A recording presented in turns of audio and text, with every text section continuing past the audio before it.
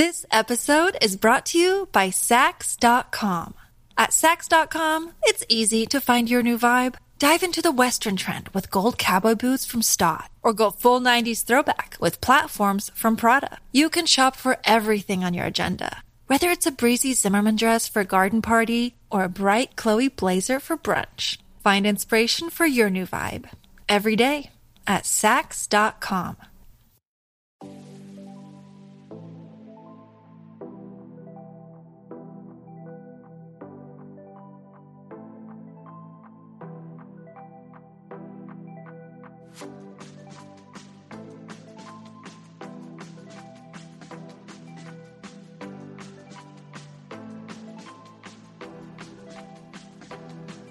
Welcome to the Girl Powerful Podcast. We're two sisters on a mission to entertain and educate by learning from women who live a purpose-driven life. Be sure to subscribe and rate our podcast.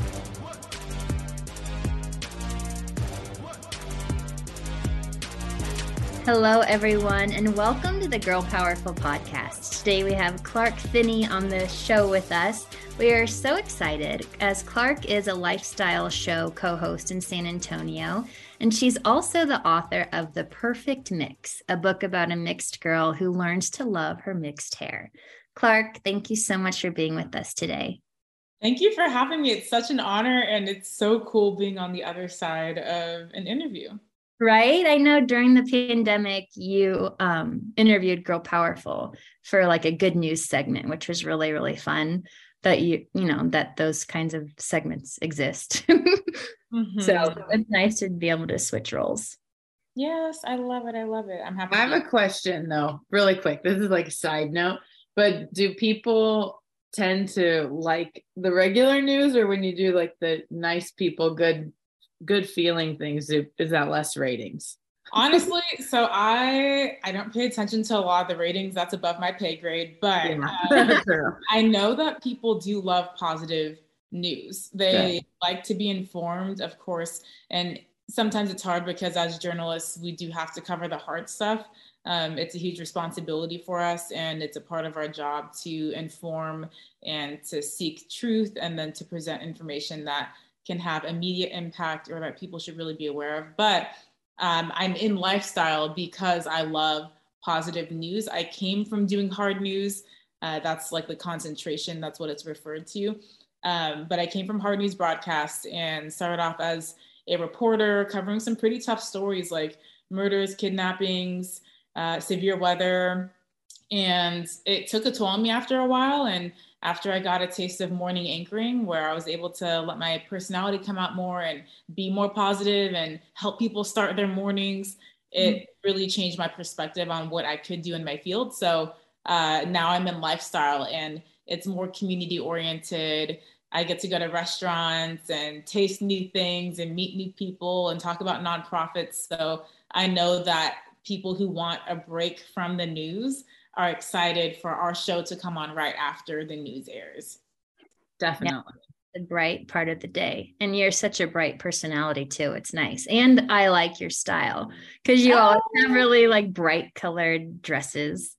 Oh, I just love it. So, I know. I joke like because people are like, are you just like this? Is this who you are as a person? Yes, I've always just been a morning person, and I like to bring that sunshine to people too. So that's really nice. So as a journalist, you have to do the hard work itself, but then you also have to be forward facing and present yourself to the public. So have you always, and that's really a more like of a role of confidence to put yourself out there. So have you always had the self-confidence, or did you work on it? Really, what was your path like from a teenager to now? Oh man, that's a big question. So I have not always had this confidence. And I think the confidence that I do have now, it's what I share with everybody. My biggest piece of advice is to really be yourself, learn who you are, learn how to love who you are.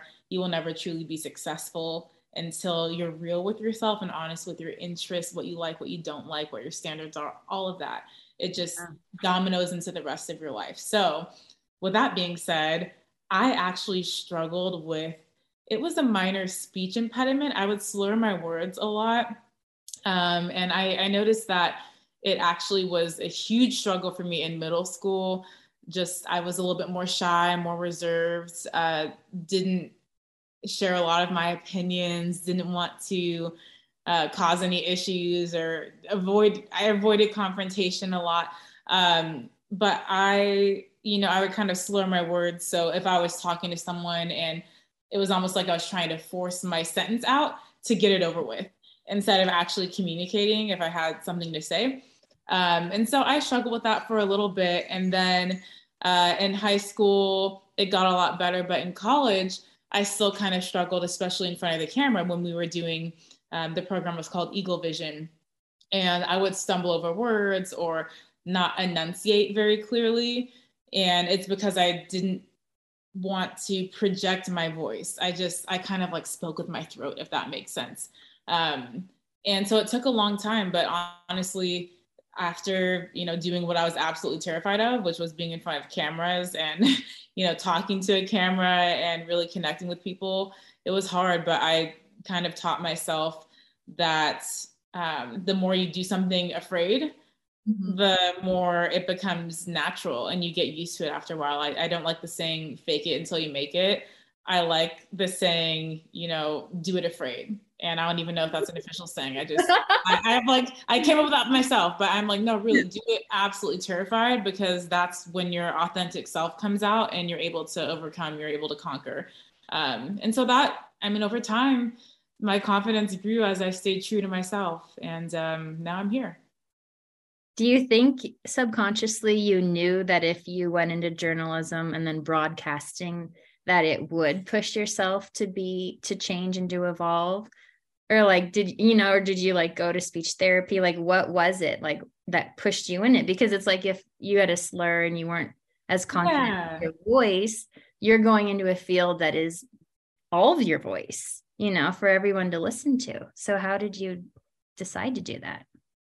Well, my heart is always on my sleeve. I'm a very empathetic person. And the reason why I wanted to get into journalism was to serve communities better and to give back to people and to be a voice for the voiceless and to really connect humanity back to itself, because we can all relate on different levels outside of being human, life experiences and commonalities and things like that. So my love for what I did outweighed my fear of doing it. Yeah. And that's what really drove me to continue and grow stronger. And it's really funny because when you do speak, and I'm sure you guys feel this too as podcasters, but when you project your voice, there's a strength that you have to put behind it. And you can't just talk with your throat or whisper. You have to let it all out in order to really you feel the vibration in your chest. Like it's a feeling. And so after kind of harnessing that inner power that I had, I was then able to just grow in my skill set. And after a few years of doing it, I stopped being so nervous and I realized, oh my gosh, I'm actually really good at this. Because it's not inauthenticity. And I very much was like, I'm not going to have an anchor voice. Like, I'm just going to do my own thing. And so staying true to myself in that process has opened up doors that wouldn't normally open at my age. So it's amazing to live it out and to see, wow, all that hard work and all the fear and everything, it was worth it. Yeah. I feel like, because this is like your throat chakra and this is like where your truth is. So like I've been to speech pathologists growing up and things like that too. And public speaking is my nightmare. But it's like through the pandemic that, we were all forced to look in the mirror a little bit and like everything was magnified. We pushed ourselves forward and made ourselves do some press. And I kind of got over it. Like you said, you just kind of do it and you end up on the other side and you kind of forget that person that was scared of these opportunities, because every time you use your voice, it's an opportunity to be heard, to share, to connect, and to heal humanity in our communities. Yeah, that's beautiful. And it's, for me, it has been a way to show people, hey, you can do this too. That's why I love TV. That's why I love, I'm thankful for the platform that I do have, because people will reach out and they'll go, oh my gosh, how did you do it? And you're so cool and XYZ. And I'm just like, no, I'm literally just like you. I promise you. Like, I go home and I'm super weird. I will literally do dishes and do whatever, and I won't talk because I talk for a living. And then I get really self-aware and I'm like, oh my gosh, well, I haven't talked to anyone in a few hours now. That's kind of strange. So it's just we're all the same. It's just, I don't know. I like to remind people that we have those similarities. I didn't just wake up one morning and have talent. And I genuinely did not have a natural talent for TV. I didn't. So I had to really work for it and practice and ultimately just let the authenticity show, because that's what people want. Yeah. And that's why you're still here, which is amazing. Yeah. So you're on air, but then you also have a new project that came about during the pandemic. You are the author of The Perfect Mix. It's a new book that's out about a mixed girl who learns to love her mixed hair. Mm-hmm. So can you tell us a little bit about the book? And then also, like, you shared with us before the podcast, so that you were journaling, through the pandemic, and then it sparked something in you to create this book and share it with, children everywhere. So tell us. So, like most people and small business owners out here and people who have started new ventures, the pandemic was an inspiration because it was such a dark period. We're still in it, but at the start of the pandemic, when there were so many unknowns, where there weren't solutions or vaccines, things like that, I feel like people really kind of had a wake-up call in their lives and prioritized what was truly important, or kind of rediscovered what was important. So for me during the pandemic, it was important that I got therapy because of the field that I work in, experiences. I had just moved to San Antonio from Odessa, Texas, and it was already a big transition leaving news and going into lifestyle. And I got a therapist because I thought I was so healed and like, oh, I'm just going to get a therapist and talk and check in weekly, make sure that I'm really okay. And it was almost like a workout for me, where it's like, okay, I'm going to go to the gym and then 30 minutes or an hour of therapy. And it was a part of my routine. But I did not realize how much I needed the therapy and how much my hair and things I went through as a little girl when it came to identity and race and culture were really still kind of in the background, and I hadn't fully addressed the pain from that yet. And so during therapy, it did eventually come up where, I had started wearing my hair curly on air because I was embracing my natural curls and everything. But the conversation did come up where basically I talked about my identity and how I struggled when I was younger to identify with anyone, because especially in the early 2000s, I looked so different from people. And now we have Instagram and YouTube and everything. So there's so many different multicultural variations of people out there where you're just exposed to a true melting pot because social media touches the entire world, other countries. And, but when I was younger, growing up, no one looked like me. No one had the same hair texture that I did, or even the same skin tone, even all the way up to high school and in college. I never met someone that I could really identify with. So I always felt very alone. I actually hated my hair. And I remember a moment where I was younger and I would like wish on stars because, Disney and fairy tales and things like that. But I a few times made a wish, like I wish I could be someone else. I wish I could have straight hair and not be me. And I will never forget wanting that because it was a true thing that I wanted.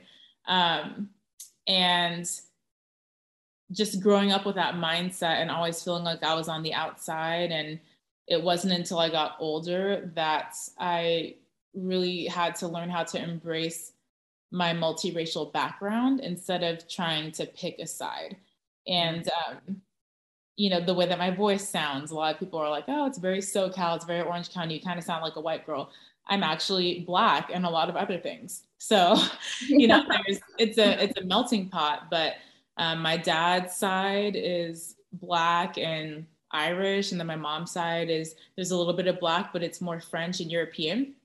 And then they came together and made me. And growing up, my hair texture was very curly and frizzy, and I did not know how to do my hair. So my mom would have to do my hair, or, the one Black grandma in someone's basement, once a month is like, come here, Clark, I can trim you and I can style you. But I couldn't go to like a Supercuts or a regular hair salon that everyone else could just pop in and out. My hair took a long time to do. And just going through that and feeling like, okay, I'm the other. I have to go to this person to do my hair because no one else knows how. And I almost felt like I was a problem to people, like I was an inconvenience. And so I started journaling, and through my therapy process, I journaled. And then I said, okay, how would I tell this story to my younger self in a way that's loving? And so that's when I just started to rhyme the words and put them together. And it touches on different periods of my life. The big reveal at the end is that the story is my story. But it really touches on, just hair love and the journey that it took me, damaging my hair and straightening it all the time because I didn't know how else to style it, all the way to, oh my gosh, I can wear my hair naturally curly. I just need to take better care of it so it's healthy enough to curl the way that it's supposed to. Yeah. So it's kind of a full circle moment going through all that and looking back and realizing how hard it was for me to feel so alone and truly not be able to relate to people. And then the racial aspect where it's like I felt like I wasn't Black enough, I wasn't white enough, and everyone knew. So I was very much caught in between. But now that I'm older, I know that I can be proud of everything that I mixed with. Where did you grow up? Southern California, Orange County. You were. That's right. Yes. And I went to private school in Tustin, starting off in elementary school. So there weren't a lot of Black people or multiracial people in that area anyways. And then private school in middle school, which again, there's like 3 Black kids. I was one of them. Yeah. And then in high school, I really got a taste of, different Asian cultures and Indian cultures and things like that, because I went to high school in Irvine, and that was my first public school. So that's when I got my first taste of true diversity. And there was African and Sikh, and I mean, there was a lot of different cultures, but still I was the outlier. No one looked like me. So right. And you were 14 going into high school? Yeah. Feeling different, and then finally kind of being seen in high school. Yeah. And then people choosing to see me how they wanted to see me. Like I dated a guy for a long time, and it's actually in the book. I renamed him so that he didn't feel as bad, but it was like 1 letter off. It was a 1 letter change, but it's fine. But he told me, you're so pretty because your features aren't super Black. Like they're just Black enough. And like the white is what makes you beautiful. And I thought it was a compliment. I was like, oh yeah, you're right. My hair and everything like that. I don't have a big nose that's flat or whatever. I truly kind of tapped into that mindset because that's what I was told growing up. Right. And I didn't realize how problematic or racist it was. So once I got older, I was like, ooh, that's not good. Well, all children want to do is belong. So if you're surrounded by all white people, and then at the time we grew up, the beauty standards were totally different. If you were different from what was like Jessica Simpson, like who are you? You know what I mean? Or if you're like stick thin, or, different races, like different heights, like weight, like nothing was okay unless you looked a certain way. Yeah. The mold was like much smaller, I feel like. And what you took. Yeah, that was before the Kim Kardashian booty was popular, like that, it was during a time where you're right, Jessica Simpson, the Daisy Dukes, and, a thin figure. And she's been able to share her story too, on social media about how she struggled with her weight and different things like that. So it's amazing that she's opened up about that as well. And being able to see that that trend and how hurtful it was to a lot of people who couldn't fit it. Yeah, pretty toxic. Was there ever a moment you could share with like your mom or a mentor or a teacher about how you were feeling like out of place, or it was just no one really talked to kids or no one asked you? Yeah, I think no one really talked to kids. That's such a good point. That's literally why I wrote this book. It's not just meant for a certain age range, like, you know, young adult to teenager. It really is meant for kids who are younger and even elementary age, because kids feel these things and they experience these things. And honestly, to an even more aggressive degree sometimes, because kids at certain ages don't have filters.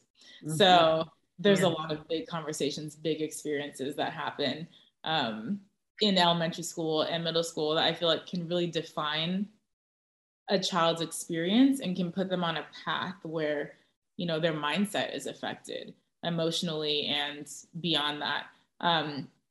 I feel like, so when I was younger, I did talk to my mom about heritage and things like that, but it's funny because she wasn't even sure. So she's like, I know that I'm mixed, but I don't know what I'm mixed with. And she kind of, especially during her time when she was a little girl, it was way worse, where there was actual racism involved, where people would say horrible things and wouldn't want to play with her, and, you know, certain things like that, because she was just Black enough for it to be noticeable. She wasn't super white passing unless she had her hair straight. And so her experience was very different, but she didn't know what she's mixed with. She's just like, yeah, I'm mixed. So I never really had an answer. And after a while, I just kind of stopped asking and said, well, I mean, I guess I just have to live with this and no one cares, and I'll just have to figure it out. What did it feel like when you started to write your book and, you know, it started flowing and you're like, I'm going to make a positive impact?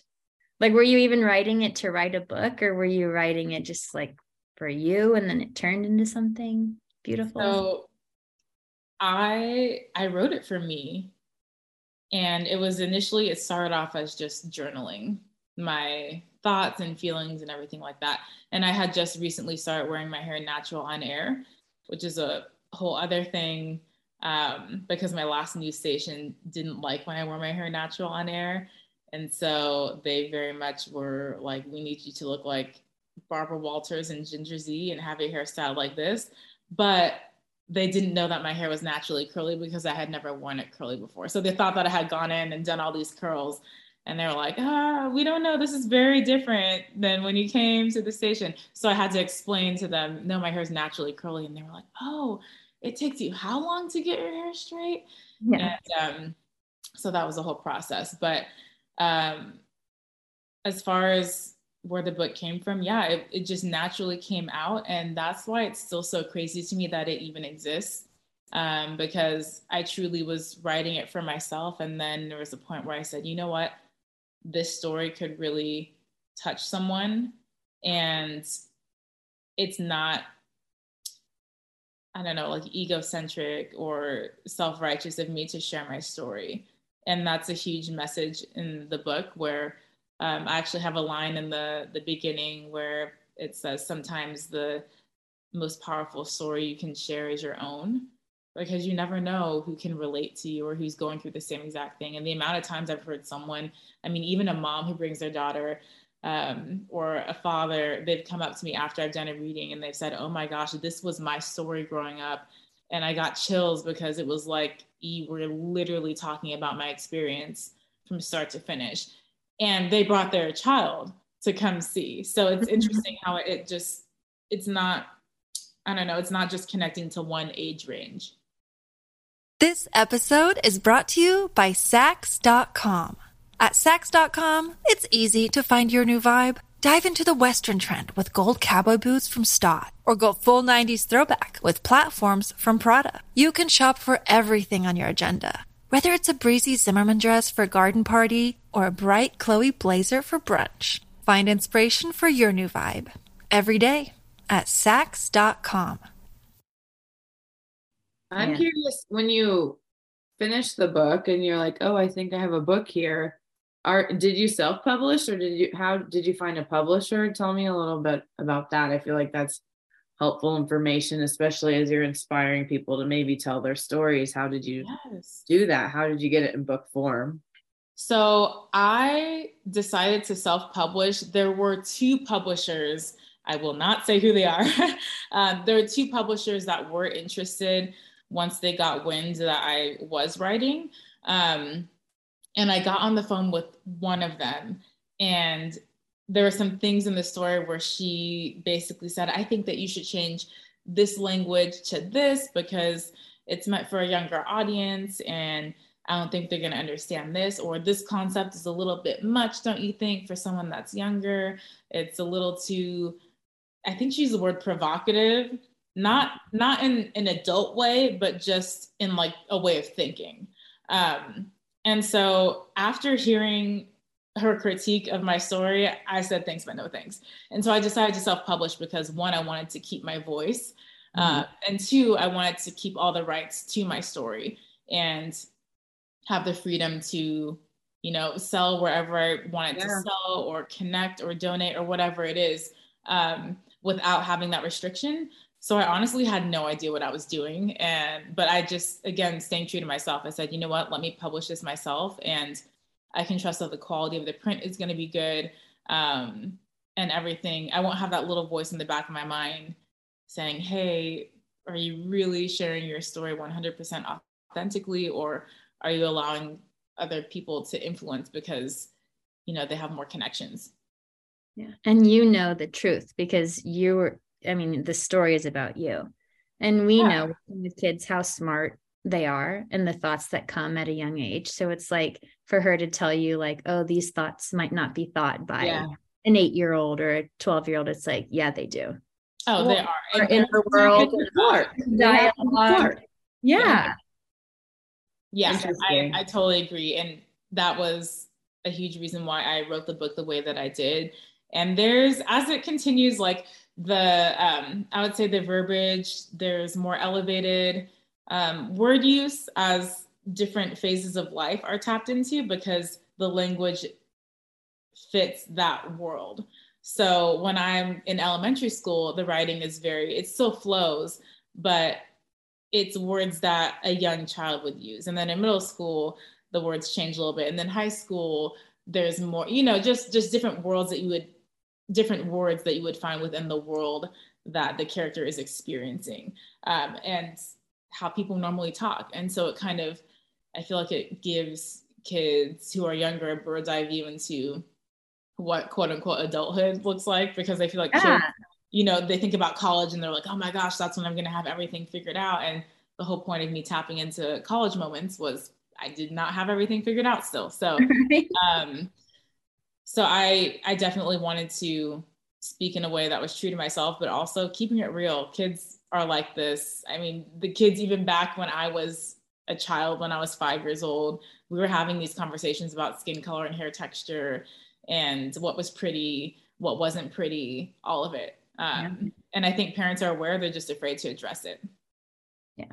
The kids have that like no BS radar. Yes, 100%. But that's why the book's helpful, because maybe an adult is uncomfortable a little bit and that's their problem, but your book is a solution, especially like thinking about being a teacher and having all kinds of books that represent everybody in their classroom. Like this should be in every classroom amongst others, you know, but it's like, you can't just have the Disney princess books hanging out. It's like, you have to represent everybody and tell different stories. And it helps, like I'm saying, like it would help the adult that's like, this is a little hard for me to talk about because it makes me uncomfortable, that they could lean on the book and, you know, still send the message to the kiddos.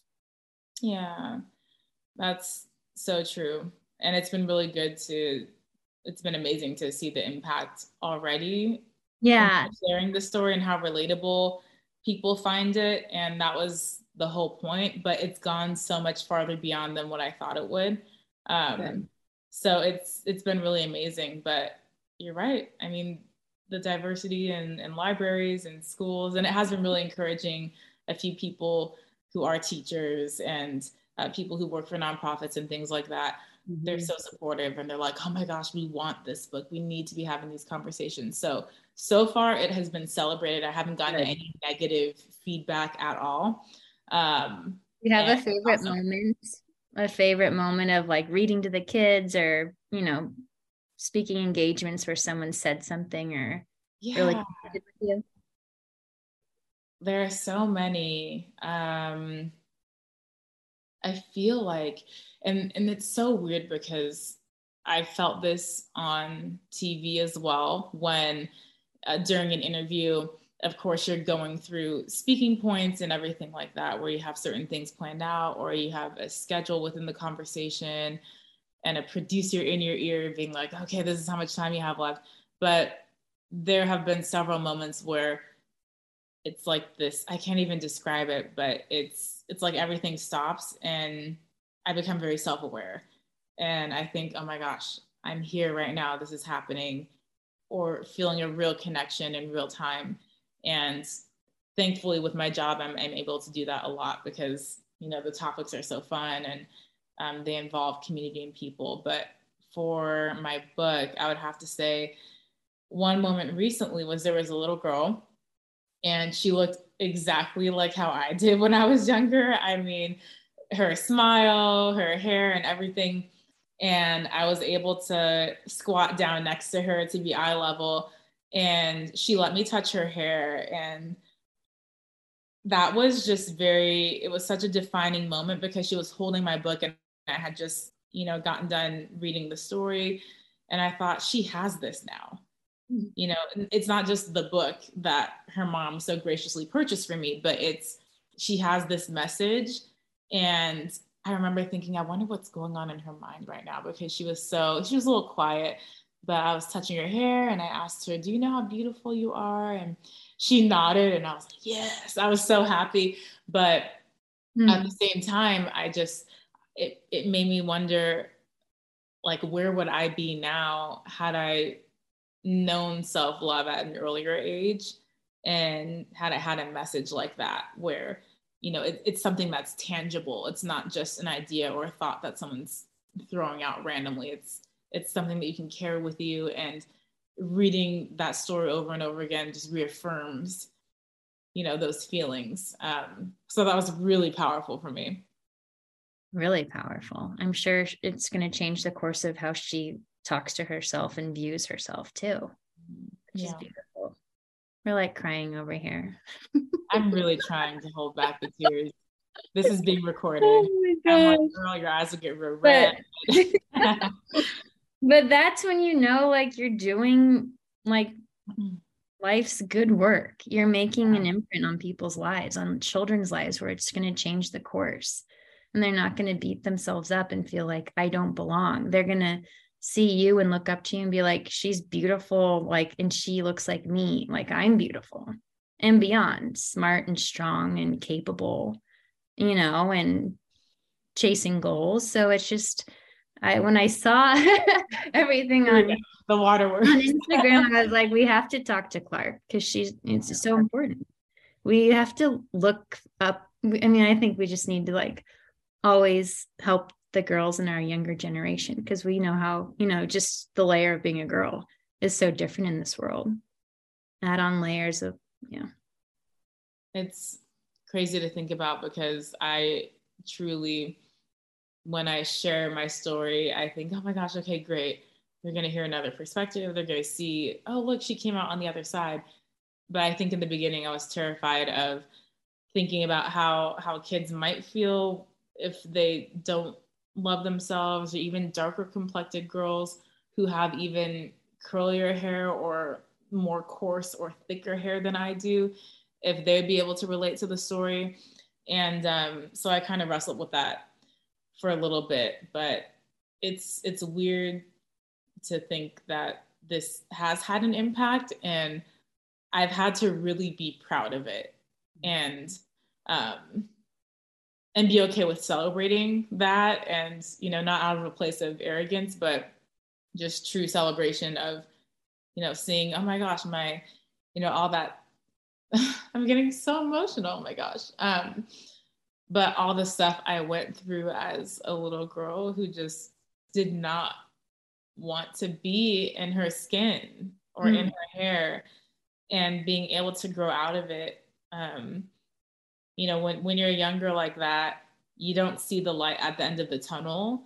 You're in an experience and you think that's what it's going to be like forever. I will never forget that feeling, because I had that feeling, you know, in high school when I was in relationships and I was like, oh my gosh, this is the love of my life. And that was my future husband. And then you look back and you're like, oh my God, what was I thinking? Also, I was like 15. I had no idea what I was doing.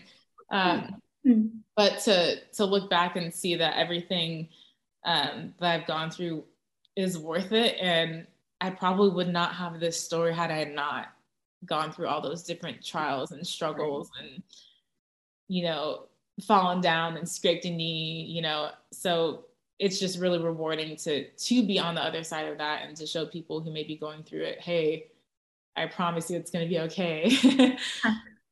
Do you have any advice for a young person or anybody really, that like when someone says a comment to you and it's like a throwaway comment, but it does sting, you know, maybe it was about your hair, maybe it's about your body, maybe someone simply just calls you stupid, but it's like, whoa, that hurt, you know? Do you have any advice for like how to work through that so you don't like let it become its own like wound and a big part of your story? Because like you were pretty much alone, like you're saying, growing up, but like now that we're all connected and people can hear these free podcasts and see your show and like maybe see your book, it's like, what's a tip for like maybe not holding on so tight to like someone's stupid thing that's like their problem, not yours? Honestly, I think you said it so perfectly. It's not holding on. And personally for me, I let things roll off my back because I don't give things power. And I think that when it comes to other people's opinions or words that they say, if you give it the power to affect you, it will affect you. But you have to practice just not allowing things to take your power or your energy or your thoughts. And for me, learning who I am and loving myself authentically and practicing that love has led me to discovering my truth, my personal truth. And so when people say different things that are negative or, you know, not so nice, I just recognize it as being a lie. Like it's not true. It's not my truth. So it's not relevant to me. And also knowing that if someone is negative or is saying those things, they probably feel that way about themselves deep down, even if they're not presenting that way.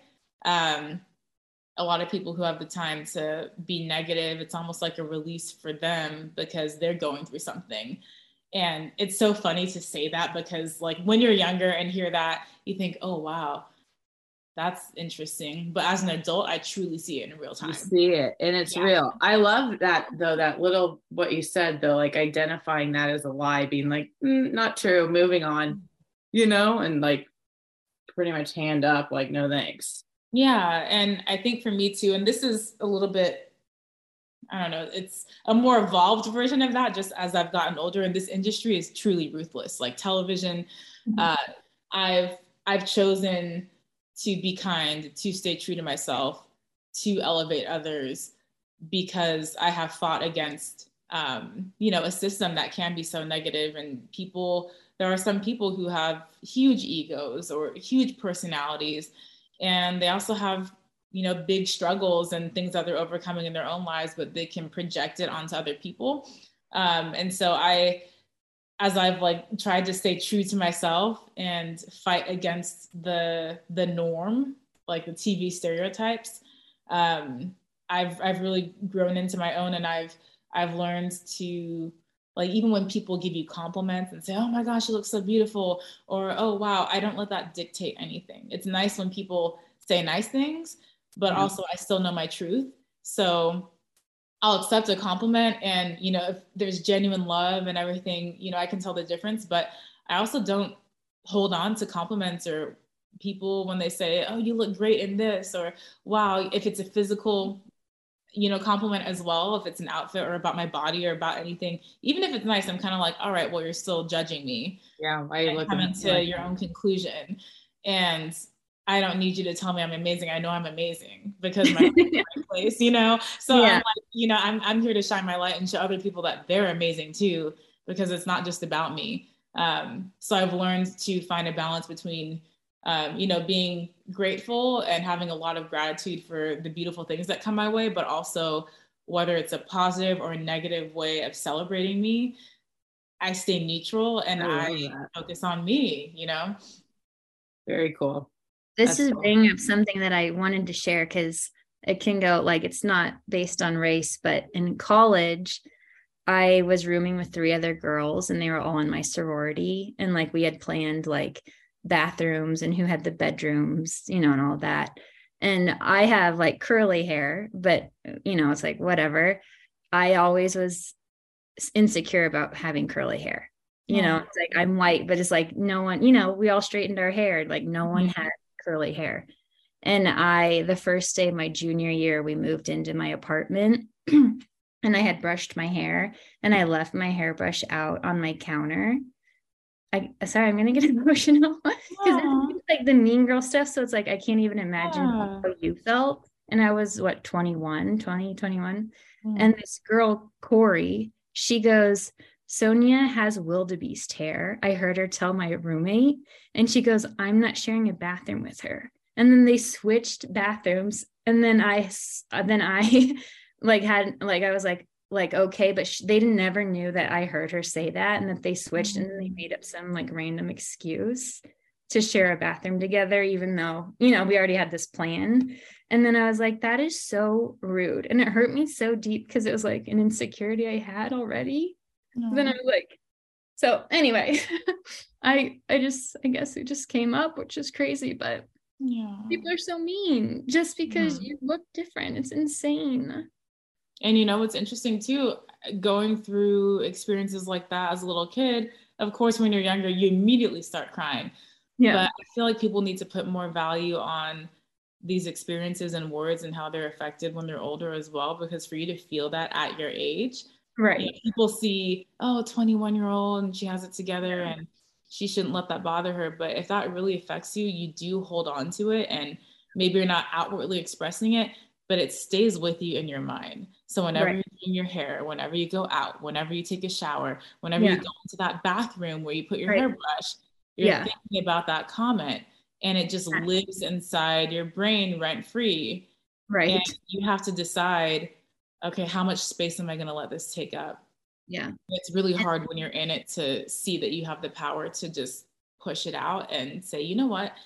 First of all, this is coming from someone that is not a real friend. Right. If all she does is talk about other girls and other people and gossip and make these comments that are just, why can't you keep it to yourself? And also, I don't want that company because it's negative. And people whose personalities are based off of gossiping and it's just like, that's who they are. Mm-hmm. It's not exciting. It's not fun. It gets old after a while. Like there's no substance there. So now I'm confident enough. I would be like, I heard that. And I would say something to them, but at that time I wasn't. So it was like, I lived with them and I knew, that was just like the worst way to start living with someone for a year. Aww. And then she like invited me to her wedding and I'm like, no. Right. Absolutely not. Like choose to spend time with someone who like makes that a point. And like that was just like you should have said it out loud too. It could have been a throwaway comment, but I honestly didn't have the tools at the time to stand up for myself and let it roll off my back. No, but anyone who says something like that, I mean, that's just negative to begin with. So it's almost like I wonder if someone's commenting on a hairbrush that's left out. I couldn't imagine other areas. She sucked. I don't even know what a wildebeest is, but you should send a belated wedding gift of wildebeest hair later from a wildebeest. A hairbrush. Yeah. Oh my gosh. I know that was a very specific animal for her to bring up too. That's strange. Well, that's not a very attractive animal to bring up. Yeah, it doesn't sound good. But anyway, Clark, we always end the podcast with our question of what makes you feel the most alive. Don't do that. I love you. You're like us. We're all empaths. We a day full of crying. Honestly, it feels good to let it out.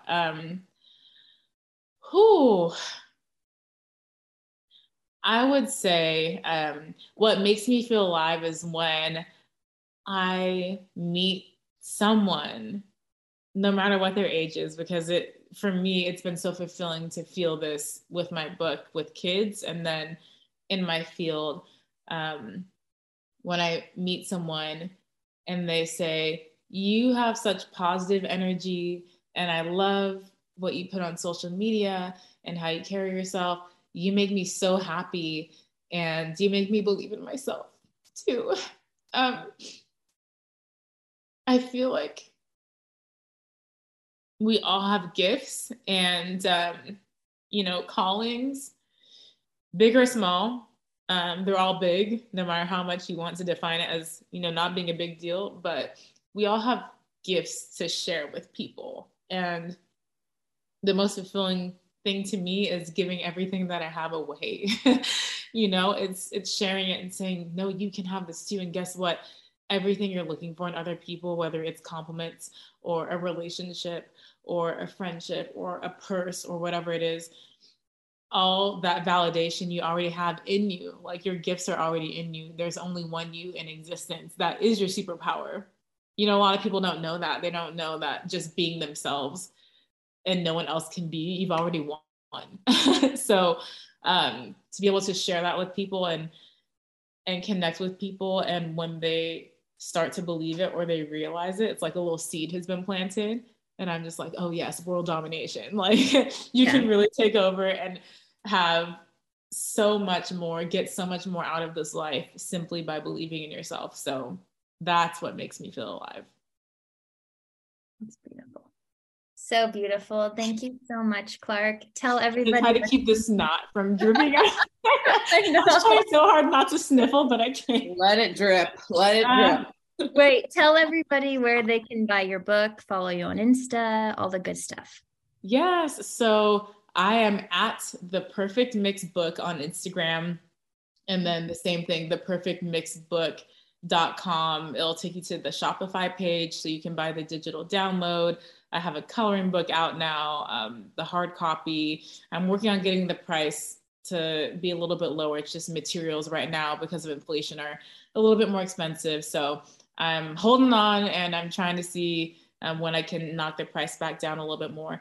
And then on Instagram as well, at Clark Finney. So it's ClarkeFinney on Instagram. That's my main account where my whole life is. I truly, like, no filter, live my life within the boundaries of being a professional, but still, I love connecting with people and hearing stories and genuinely just, I don't know, connecting with people on a very human level.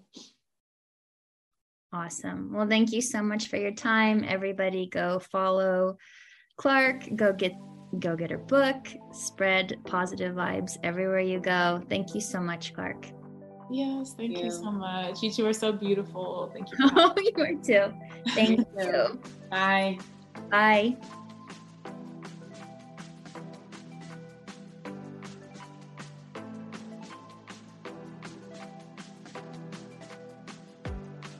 Thanks to our guest. For more information on her, see the show notes. Please hit subscribe if you have not already. That way, a new episode is delivered directly to your feed every week.